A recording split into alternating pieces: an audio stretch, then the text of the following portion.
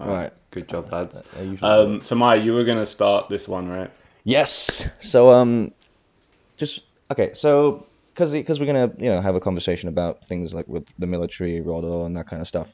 I thought I'd regale everyone with a brief story about I think my favorite part of Kaohsiung in the very last year where we had to go and you know go into the camp thing for 5 days. And essentially, what happens is we're sitting down waiting for things to happen, and then This is in the woods, right? this is in the woods, and then one of Yeah. the guys, one of the crewfoot, his like not his it's not like a satellite radio, but it's like his walkie-talkie goes off, right? And it's this guy asking him if he wants some cigarettes. And the conversation just it goes so loudly that everyone hears, and the guy's like, do you want one or two packs? And then one of the students in the very front row says, one for me too, please, because the conversation that we just had before this guy's thing went off is, all right, no knives, no guns, no cigarettes, and then Wait, no guns at fucking hey, military training? hey, don't ask me. The That ones that we sucks. use are dummy rifles. We use dummy Ugh. rifles.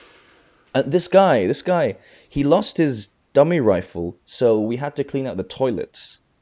And Oof. his school didn't do anything to clean out the toilets. Because you're in like groups of Yeah, schools, right?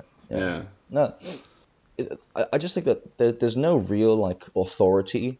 When you go to Kaohsiung, it just proves to you that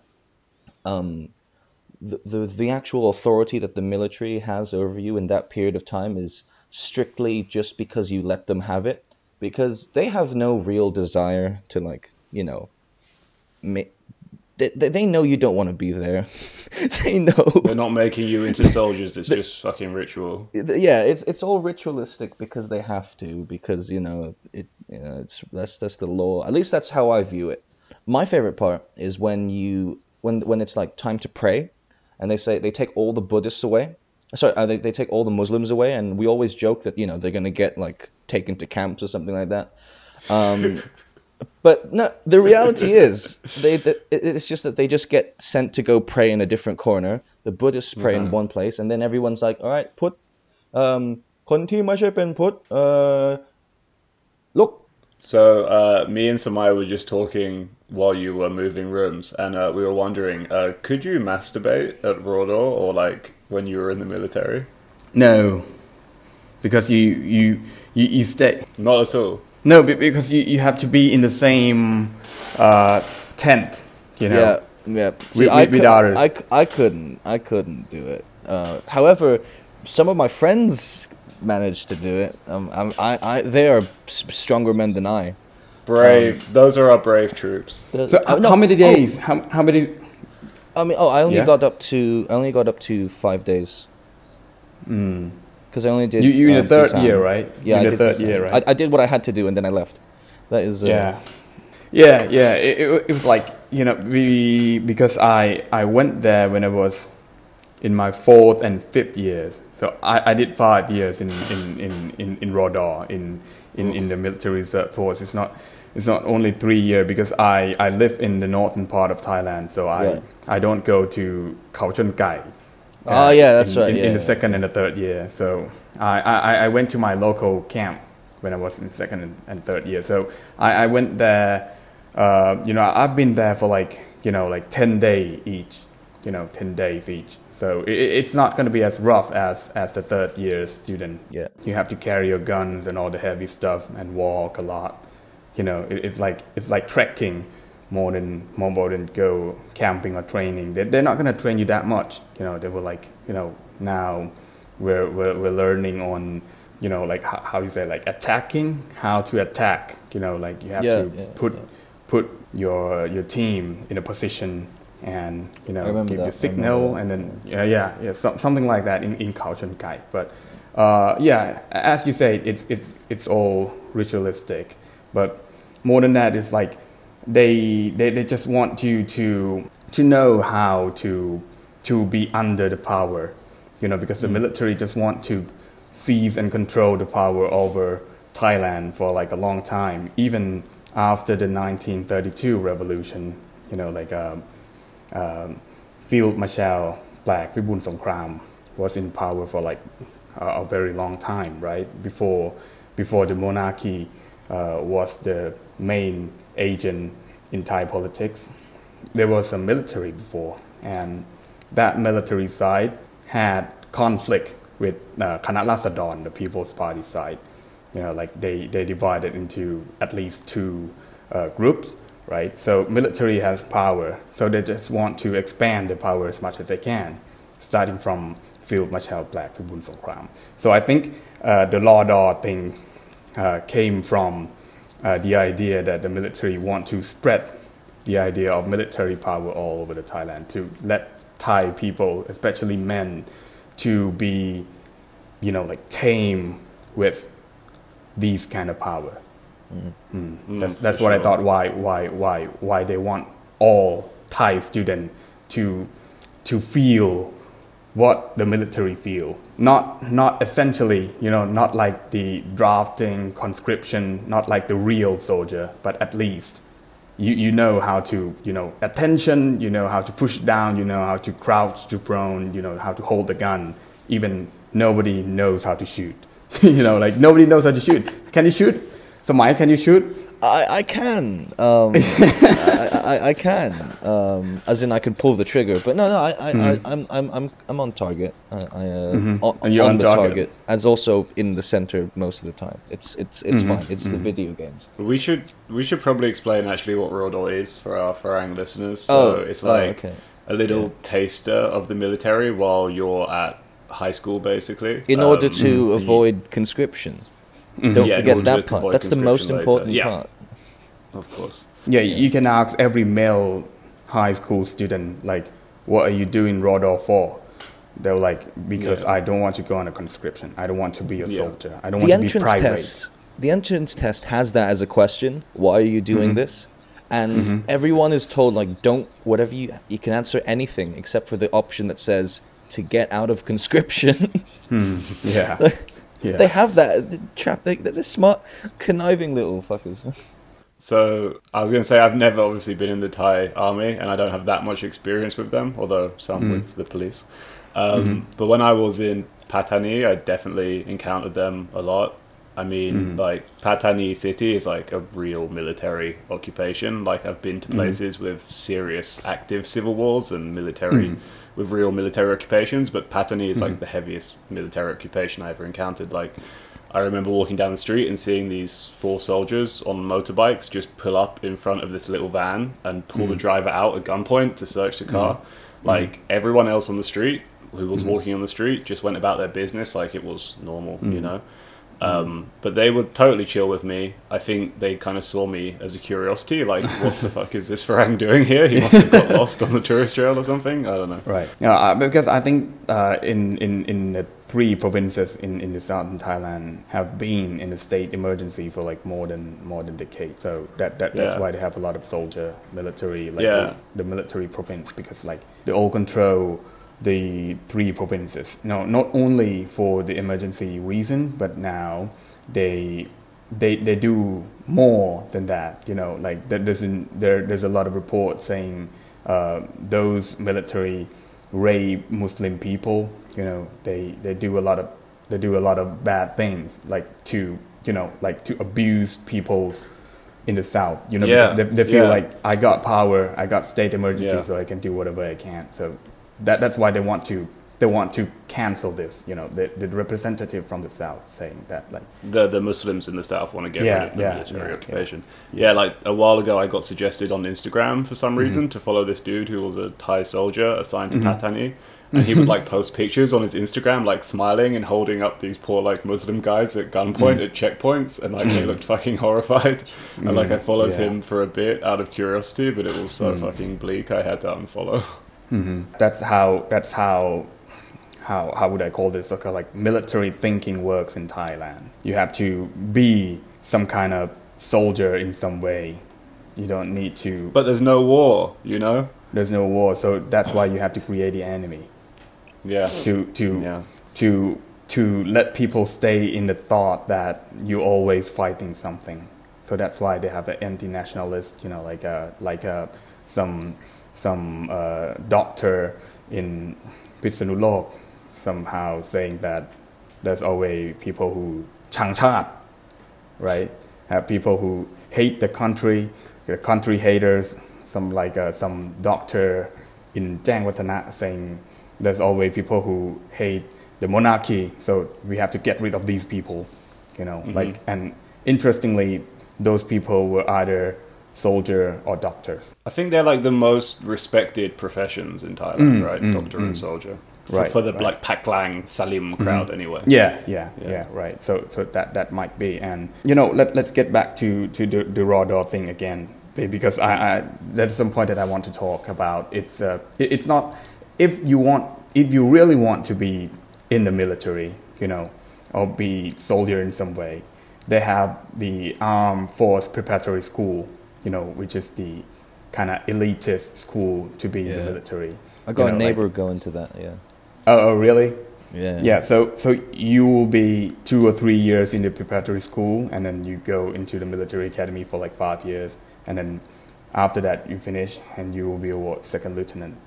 Like you just pass the non-commissioned officer. You don't have to be private, corporal, surgeon. That's a British model, mate. Yeah, that's where you got it. Like Sandhurst, right?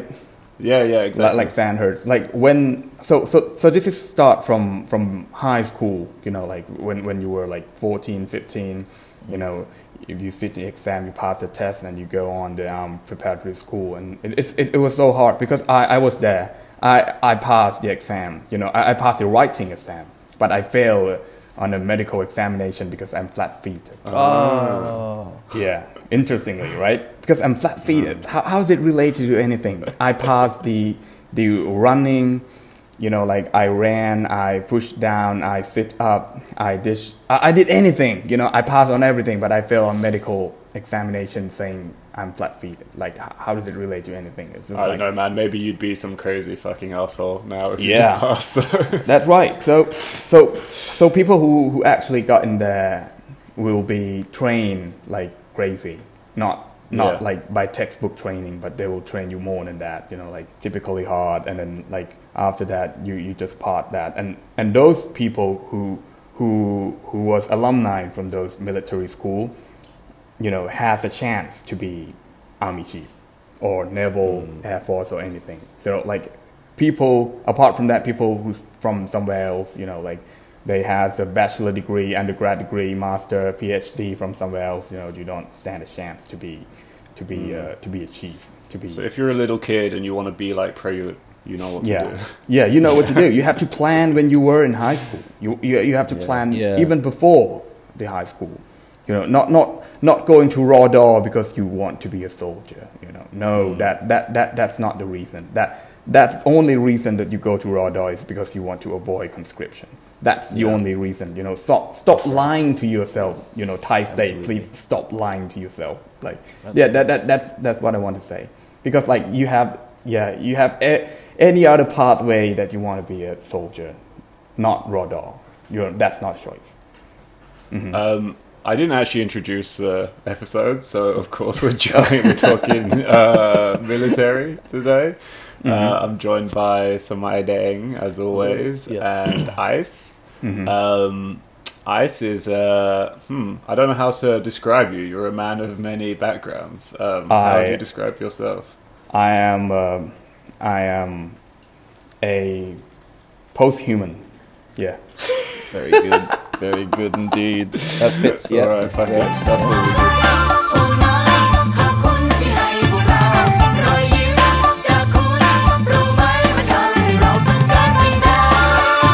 ขอบคุณสำหรับกำลังแรงใจขอบคุณทุกรอยยิ้มขอบคุณทุกเสียงหัวเราะที่มีให้กับพวกเรานะครับขอสัญญาว่าเราจะสร้างสรรค์ผลงานดีๆให้กับแฟนๆของพวกเราได้ชื่นชมต่อไปนะครับที่พวกเราทำอยู่ทุกวันนี้เราไม่ได้หวังผลตอบแทนอะไรหรอกครับเราแค่ต้องการรอยยิ้มเสียงปรบมือเสียงหัวเราะจากท่านผู้ชมเท่านั้น Oh my god! So let's back up a little bit and talk a bit of Thai military history, and like you mentioned earlier, I think a good place to start is 1932, the revolution or coup that ousted King Prajatipok Rama VII. So, for a little background, obviously for centuries before that, the army was totally loyal to the absolute monarchy until they began sending officers abroad to study Western military tactics and logistics. And this experience in the West in the early 20th century radicalized a lot of officers into becoming kind of Republicans or Republican-light. So when a bunch of them came back, they saw it as their kind of responsibility to shape the country, to modernize it as they saw it, because nobody else would. There were no other forces in Thai society. So that's what ultimately kind of led up to the coup of 32, which allowed the monarchy to remain really in name only at that time. And ultimately this gave rise to Pibun, who you mentioned before, who was Thailand's kind of Mussolini, fascist Republican, Nice. who was a great admirer of Mussolini. He had a picture of him on his desk, right? Yeah, I read that too. So then there was this period of hostility between the military and the monarchy, and of course between the military and the more progressive elements in Thailand, like Pridi and the leftist groups.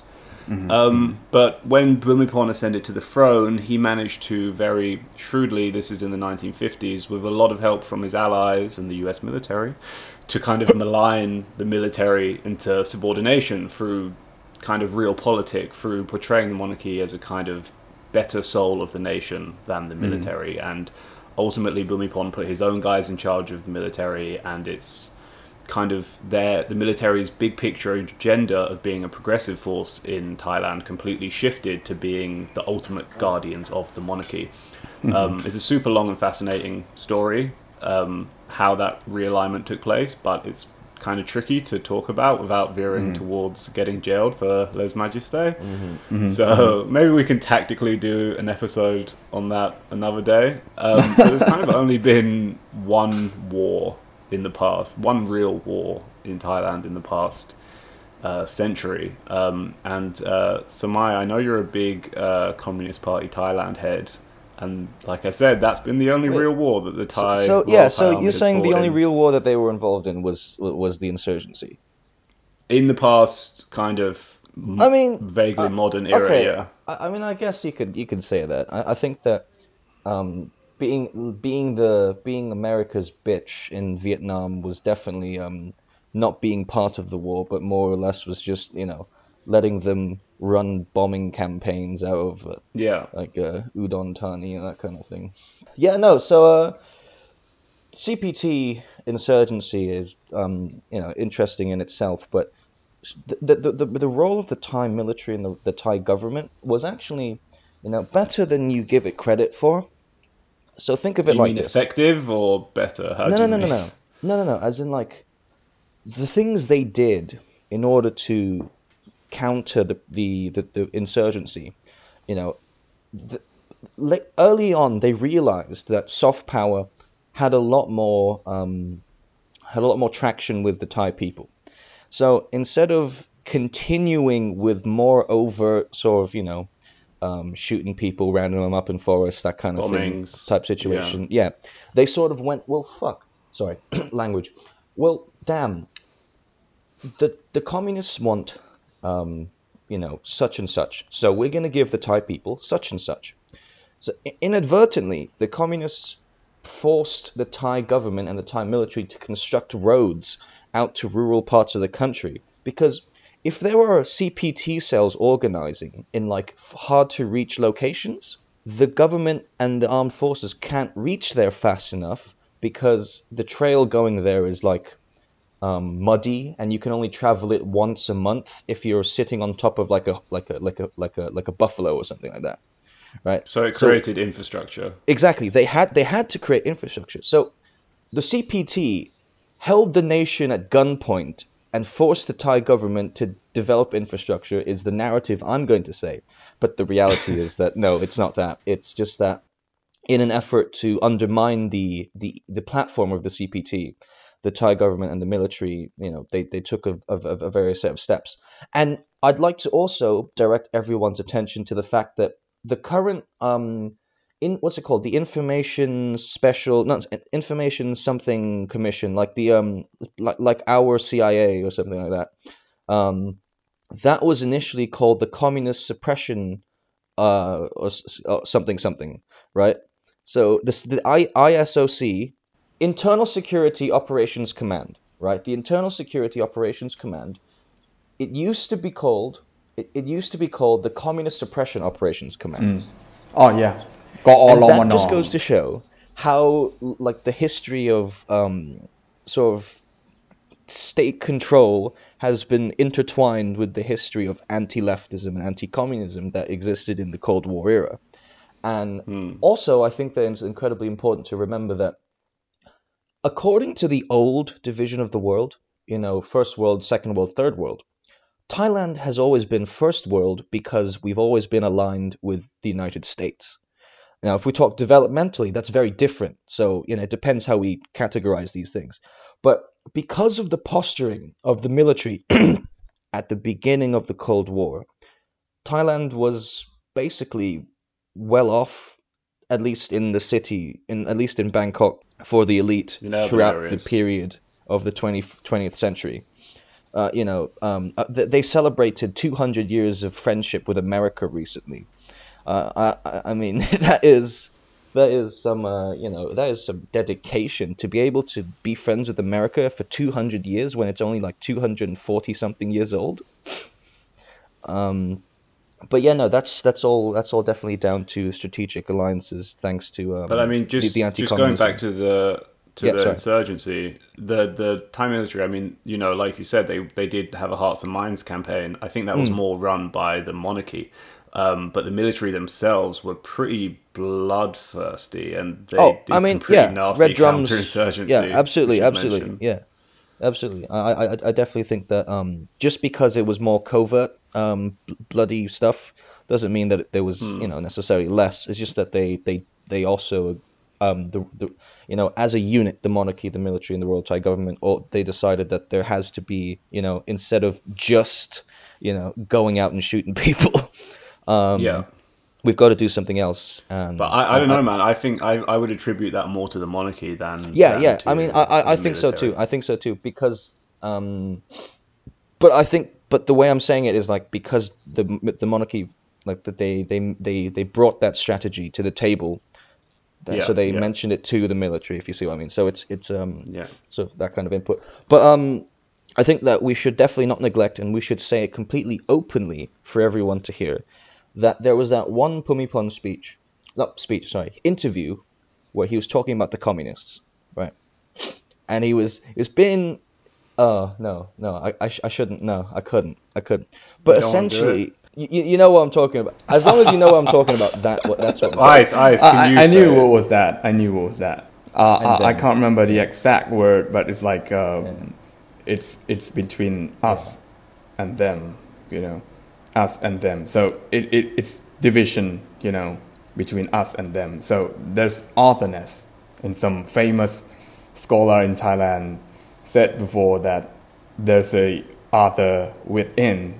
Maybe you don't agree with that theory, but at that time it's perfectly described this action, his action, the other within. And they've been called the communist terrorists. Like the communist terrorists. Yeah, there was like now there's one MP in the parliament that he was a police back then, and he has his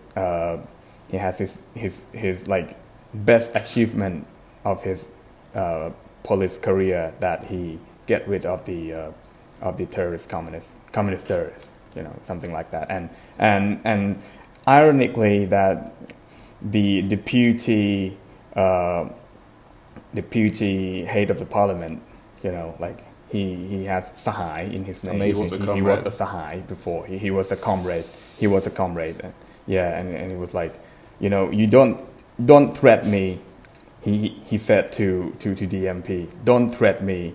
I know you're like the anti-terrorist back then, but I was a Sahai. Isn't this the dude that said he would, if he had a gun, he'd shoot Pro in the head or something like that?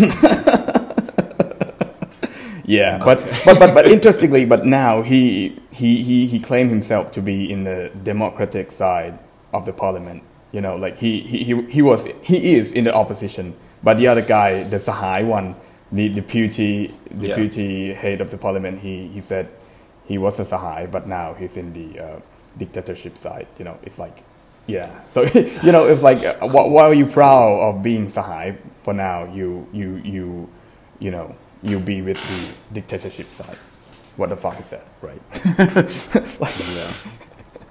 So I think just to move on a little bit, I should mention, going back to our general military history, that there have been 13, give or take 13 successful coups in Thailand since 1932, typically kicking out popularly elected governments. Most recently in 2014, there was a coup by General Prayut against Yingluck Shinawat, and Prayut remains in power today.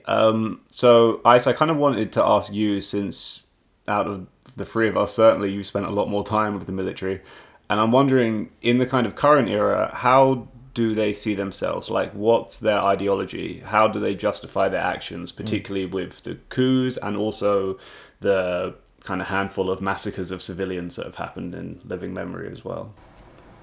There was one general, to answer that question, there was one general saying that if there's any coup happen, please call me and put me in the committees of the coup.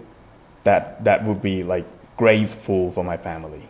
Like that's how they see themselves. Like that would be like, okay, so if you're gonna make something, if you want to seize the power, call me. I'm gonna join you, because I'm always ready. Yeah, I'm always ready, because my surname will be in the committee. The coup, like the team that seized the power, and that will be, like legacy from my family, that once I did something good for this country. So they still believe. You make it sound quite passive at the same time, like they're just waiting for somebody to say, okay, let's go do a coup. Yeah. Like, how much do they kind of have an active voice or an active agenda to do these coups? There has to be a signal. It's not like you do whatever you want, because like you're not the only power in the game. When a military willing to do a coup, they need to be a signal. Not only that one general, the army chief, or like the army of the Thailand or anything will commit that. So there must be a signal, and the army chief have to go on a tour, to every barrack in Thailand,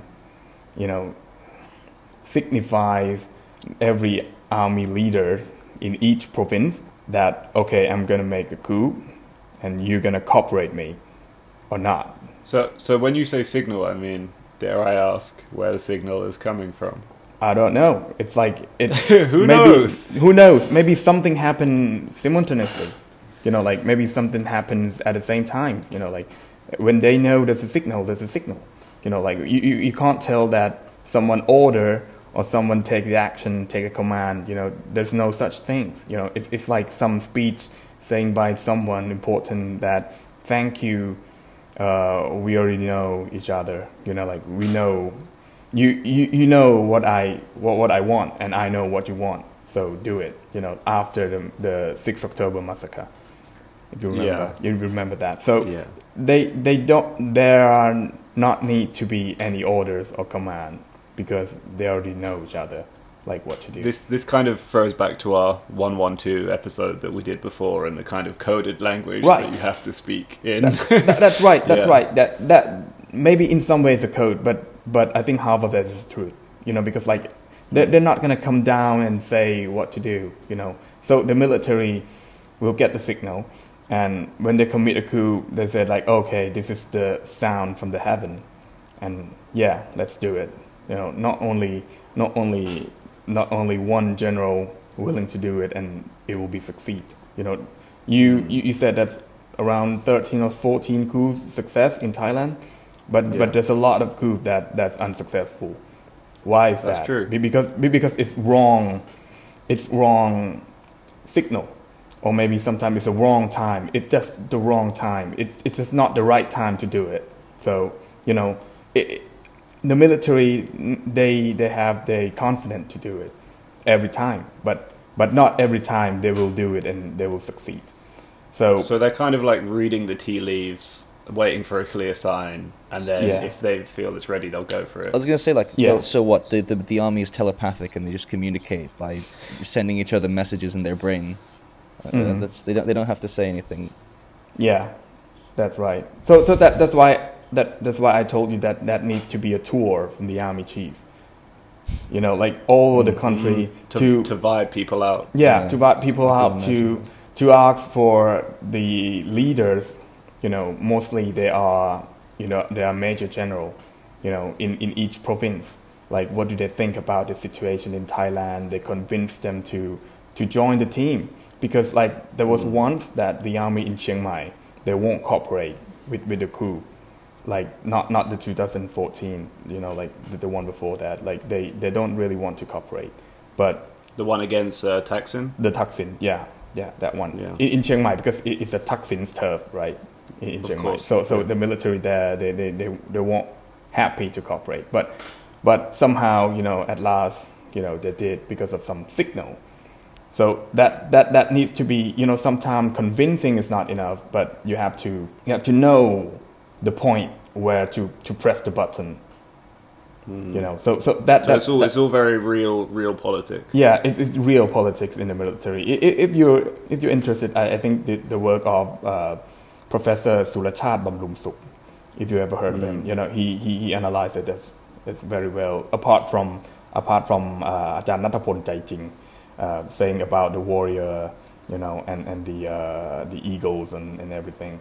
The new book, his new book from that the one that is controversy right now with his PhD dissertation, saying the United States come to play the politics role in Thailand when Phibun Songkhram was in the power as a prime minister. That was the beginning of the military power expanded in Thailand. But after that, after the Phibun era, there's a lot of controversy like that. The struggle of power between the military itself and the change of the article by Paul Chamber that I sent you last time. Yeah. Remember that? Yeah. In that New Mandala. Yeah, in New Mandela, it's like the change of the power in the military. It's not like you are in the Bulapa Payak, the Eastern Tiger will be in power forever. Now We're gonna go on to those factions in a bit. Yeah, I have a question about that. Yeah, but yeah. like just to go back a little bit to my earlier question, which was kind of like how do they justify themselves to themselves? How do they justify this?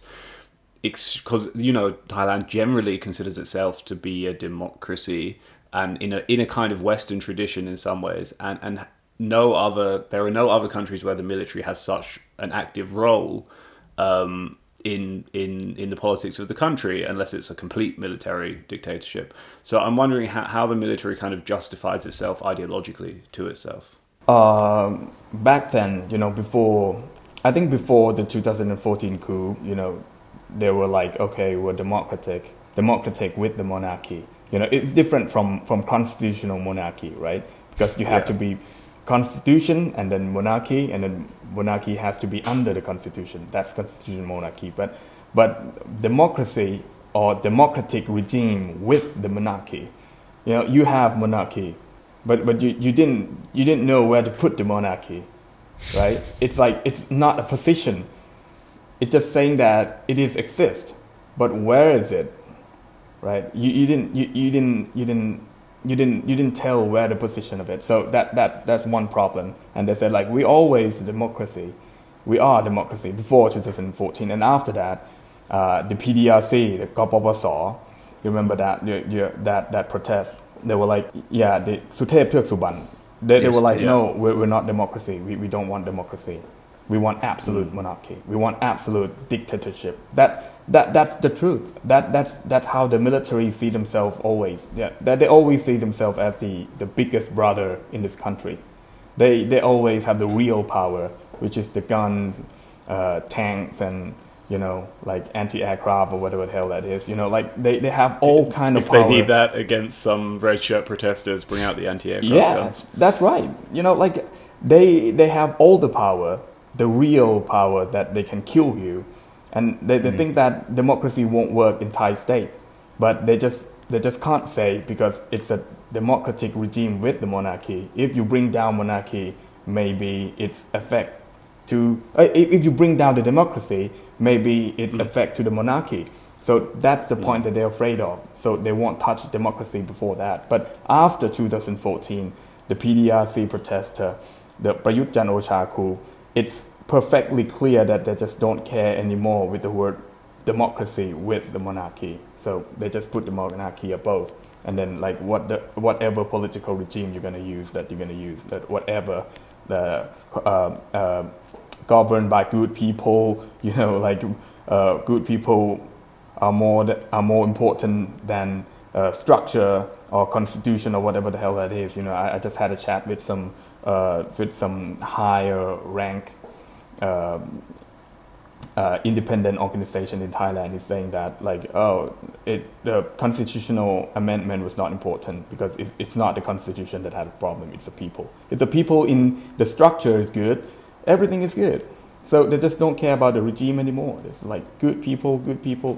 That's the new myth that Thailand are going through, with the military that believe that they are themselves good people and skilled people to do anything. They are capable to do anything, doing war, governing, economics and everything. Well, it's curious that you say this because there has at the same time been this shift because for the first time we've seen a junta transition into being a supposedly democratically elected government. So it seems like definitely, this cycle of coup, protest, election, protest, coup has kind of been broken by Prayut finally. And it seems like it's the solution the whole time was this kind of faux democracy where you have basically very powerful military generals winning supposedly elections, although there were some questions about the legitimacy of those elections. It's quite similar to Israel actually. All of their prime ministers have been former military generals or something like that. So it's like you say, it is a kind of, I feel like they're still making some kind of gesture towards democracy, but at the same time using that ideal for their own purposes, right? Right. Yes. Exactly. So it's election. It doesn't need to. But yeah, they're going to claim themselves to be democracy, but democracy is not important anymore. It's like okay. So that's why. So I'll pointing out that point that General Prayut is leader of security, leader of economics in this country. He's a leader of everything. So that's proved the point that I just said, that military believe that they are capable to do anything in this country. It's him, only himself, can do it. So no matter how much you're gonna get the MP, like Pheu Thai party, they got the most MP in the parliament, but they cannot form the government. They cannot form anything. So because Prayut has a plan that he's gonna win anyway. No matter what, no matter how, they're gonna take this power. So maybe the election happened because they just want it to be happen. They planned it before. And one thing that I should note it here is Thai military, they only fight a war on a plan. They don't actually go out and kill. They're like, okay, on my side I have Prayut, Pawit or someone, and on the side who they're gonna have in the plan in the field, and then they calculated, okay, I won. Okay, so at that side, the opposition, you're gonna surrender in some way. Yeah, it's like real politics, like we were saying. That's right. That's right. Okay, cool. So you mentioned earlier, Ice, about the different factions in the army. Can you expand on that a little bit? Yeah, the army has a lot of factions, especially in the past, like 2 decades. The Eastern Tiger group, were formed by General Pawit. When he hold the table to the former Prime Minister Thaksin, saying that I want to be the army chief to do whatever he wanted to, and Thaksin gave him permission, then put him in the power, and then he formed the power itself to be him his, like so-called brother and Anupong Payut, 3 ป 3 ป 3P, you remember?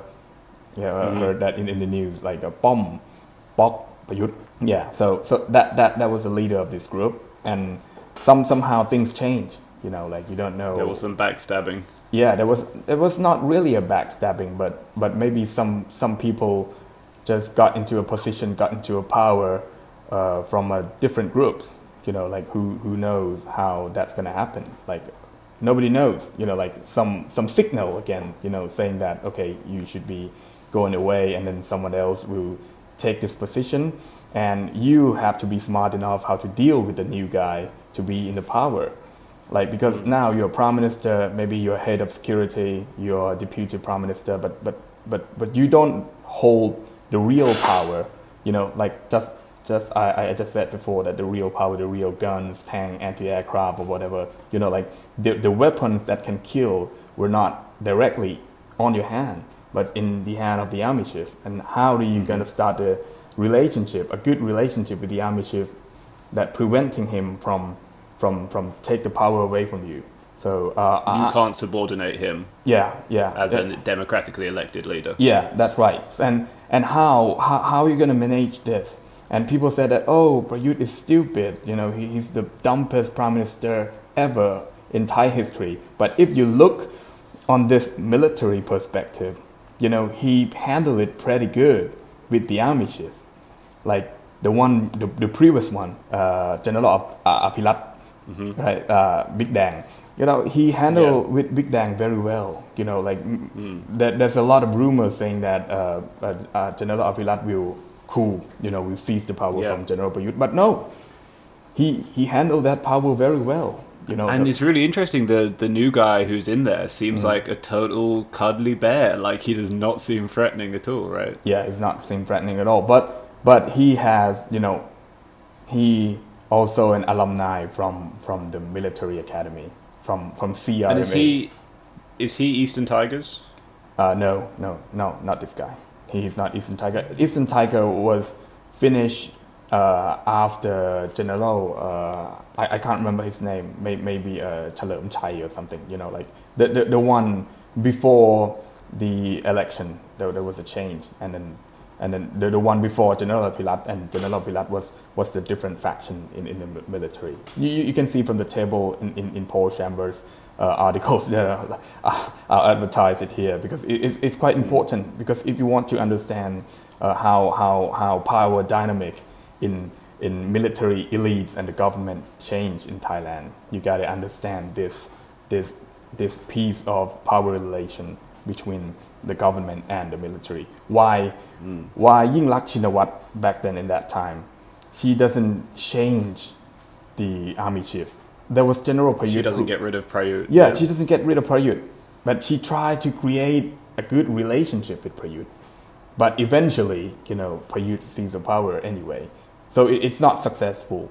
It's like Shinawatra's family was, I don't want to say was fooled by these military elites. So that who holds the real power in Thai politics. And if you want to change this, how do you manage the power relation between the military and the so-called civil politics or whatever? Who is the leading faction in the military right now? Like some people has a different theory, saying that no, it's not. Power is not centralized to the army chief, because like the army chief and other members has a red rim, the t-shirt's rim, the red one. Yeah, that red rim signifies some kind of faction in the Thai military already. Who is not the red rim and who is the red rim. Like deep down inside they know they're different. They're from different line. They're from the different groups. But in the big picture, they have to show that they are in the unity. They are in unity, but not deep down. Deepening down, Prayut knows that who he's gonna go to if there's a signal of who. Maybe the military in in Bangkok, they mostly turn it into royal security something, like most of them in Bangkok.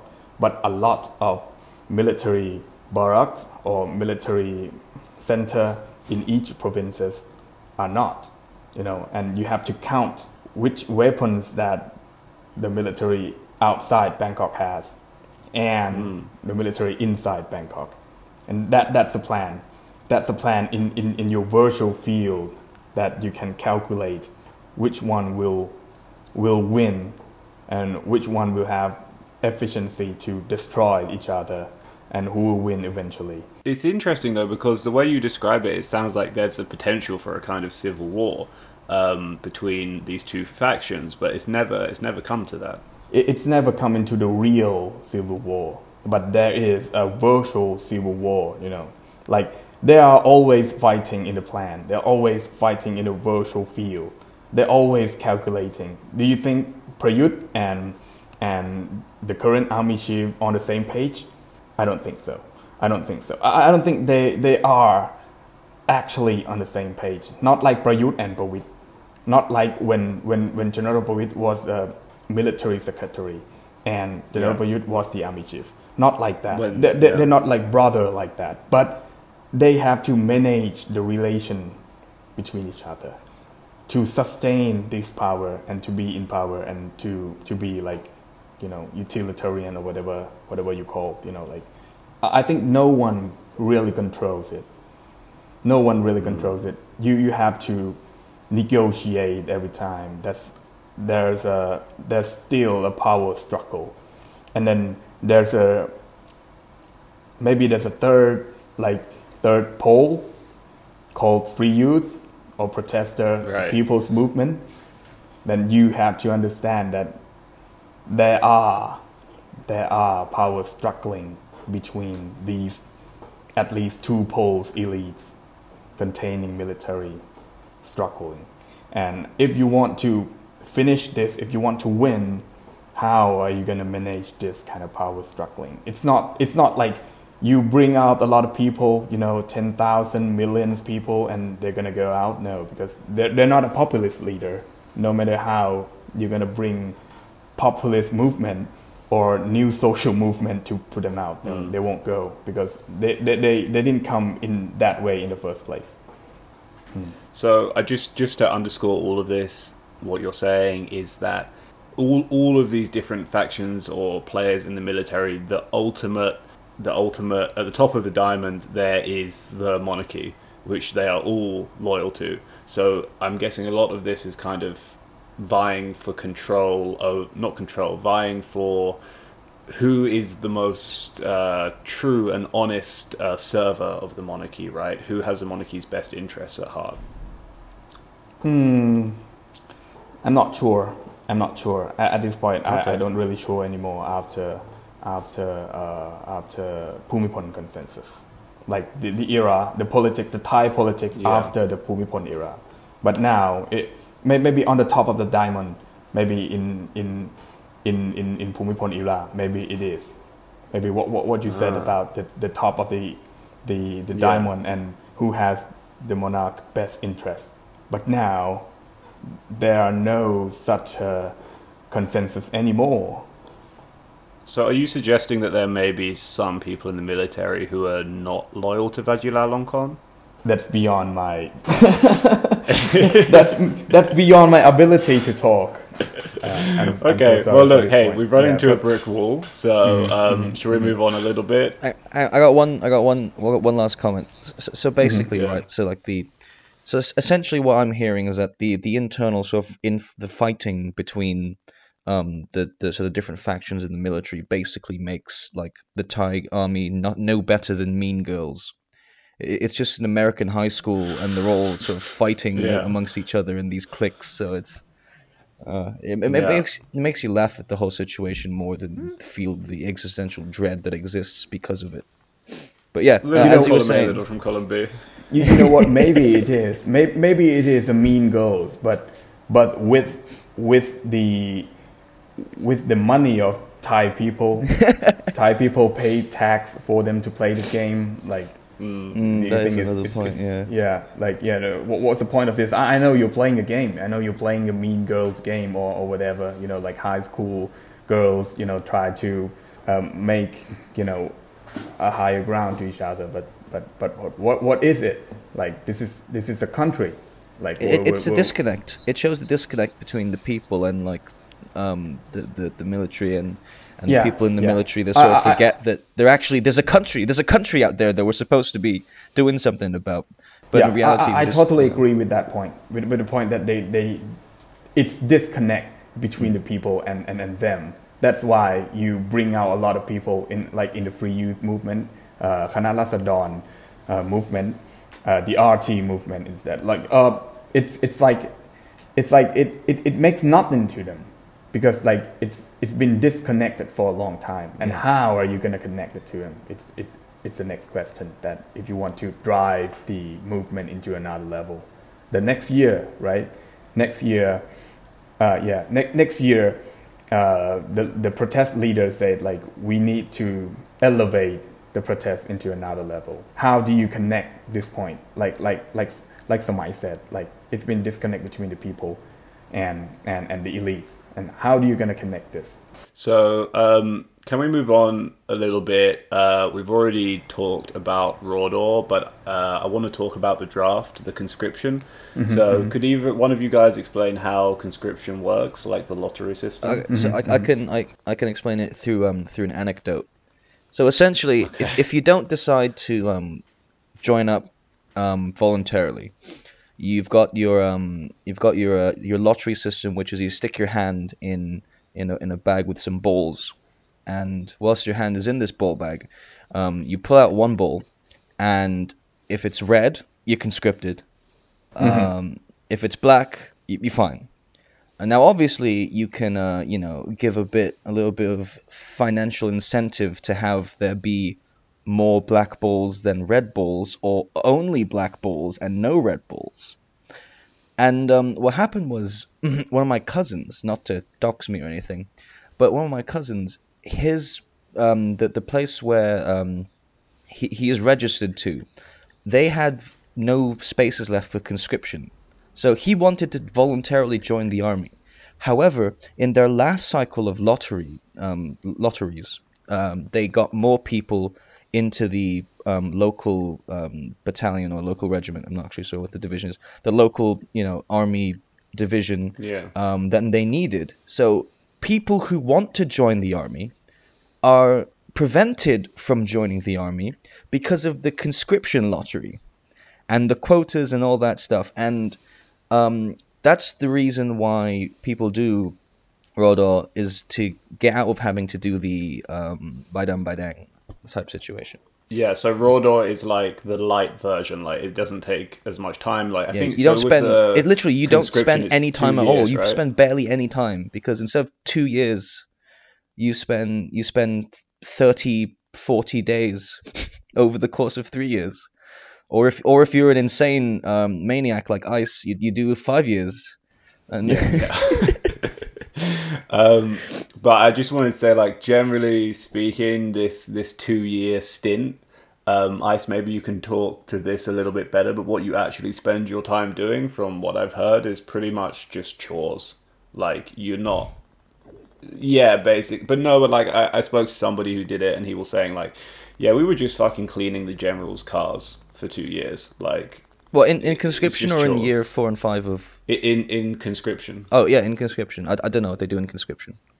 I've heard, it's a condition. If your cousin want to voluntarily be conscript, right? You can just apply. If you apply voluntarily, you will only be there for a year or a year and a half. So they will cut your time off. But if you go there and you pick up the lotto and you got red, you definitely get 2 years. So it's a matter of you, if you want to go there and saying that I voluntarily want to join. So they were you'll be there less. You'll be there so only it defeats the purpose of joining. I want to spend time in the army, but you're going to give me less time because I want to spend time. However, my friend here who doesn't want to spend any time will have to spend more time. Yeah, I mean, that's right. It's like when you're haggling, trying to give them more money. Yeah, yeah. It's like it's quite bad because if people who really want to be an army, like who really want to join an army, who really want to be a soldier, they can do 2 year max, and then they'll just kick you off. If you want to continue to be like corporal or surgeon, you have to test. Like you have to like have an exam to be. But how? Like people who has not been educated at all in their life, that they just want to join an army, they don't stand a chance because they just can't pass the exam. So And what's the salary like as well? For the it's conscripts? now a 10,000 baht, I think, for the conscription. A month, yeah, a month. 10,000 baht a That's month. less than minimum wage. Yeah, Okay. it's less. Yeah, it's less. Back then it was 8,000. Now it's 10,000. It's like Jesus. yeah, and then there was a problem because like it was 3 month training, like a very hard training with people kicking your ass, like actually kick your ass, and there's a sexual harassment as well. They'll let you,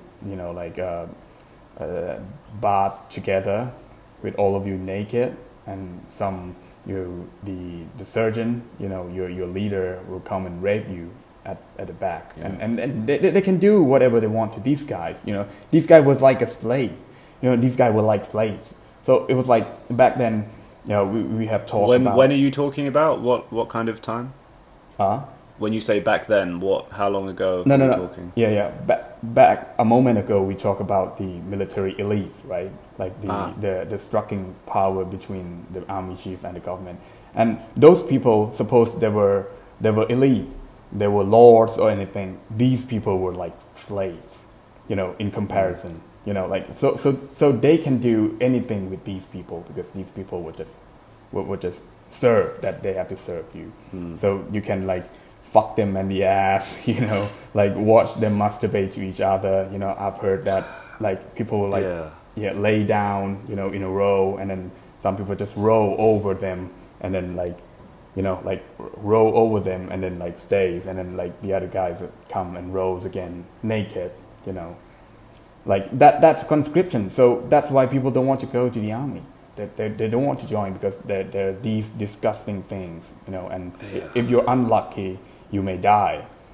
I was going to ask you about that. There have been some suspicious. Yeah, it's pretty clear cut, but yeah, suspicious deaths. If you don't really obey, if you don't obey, if you don't let them, like fuck you, or you don't let them play you like that, maybe they just attack you, they kick you, they slap you, they do anything to you, and somehow they can beat you to death. Yeah, they can beat you to death. There was that one case, I think it was at the officers' college, where the guy's dead body was found in a punching bag, right? Yeah, that's right. So they just like, maybe they said like, okay, I'll discipline you by putting in the punching bag, and then let everybody kick you, like, and finally you died. And someone will like, drink water, like they just give you water and you drink until your lung has exploded and then you die. Jesus. Like there's a lot of cases. So because these people were like slaves, they were slaves, like you can do anything about them. So that's why people just go to RODOR and then avoid this shit, like you just skip this thing. So it's better. But in order to be RODOR, you have to be a high school student. So that's why that means that you have to be educated enough to be RODOR. And you have to finish your high school, Mathayom 6. You have to finish Mathayom 6 to get that ticket, where you don't need to go. Not everyone does. Yeah, not everyone does. If you don't finish Mathayom 6, days. you still need to go to the ballot and pick up the lotto for conscription. So that's bad. And people who really want to join the army, they can't join it after because sometimes there were no room for you, there were no position for you. So they just kick you out, and you just lost 2 years in the military. So 2 years that you can build your career, you can start your life. Somebody has a family, somebody has wife, kids, you just lost your kid, lost your wife, and lost your job, and lost anything. Then how are you gonna? So you're kind of saying they would rather have the slaves than the real soldiers. Yeah, that's right. So that all the soldier that they sent to suppose war or the protest in Bangkok or anywhere was these slaves. There were these private military conscripts. There never been some kind of military academy. Not like that. They were just maybe they go down to command, not they themselves who actually in the field.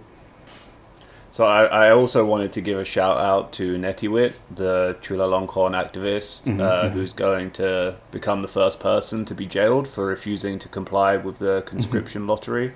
Like, Netiwit and I may disagree on a lot of things, but I do definitely admire the stance he's taking, and all credit to him for that. Yeah. Big cojones. I mean, there is no conscientious objector clause in Thailand, right? Yeah.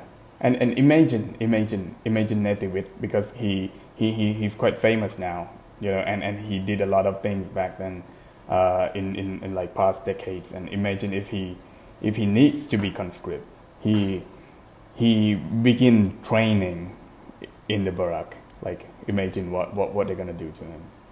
Like that. And I mean, I hope they treat him good in prison. I mean, I was talking to him about it last year. Is he going to go into prison?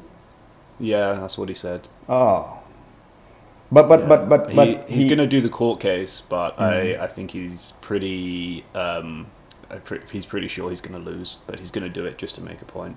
Yeah, I think Netiwit is one kind of people that uncovered this, like this shit in Thailand.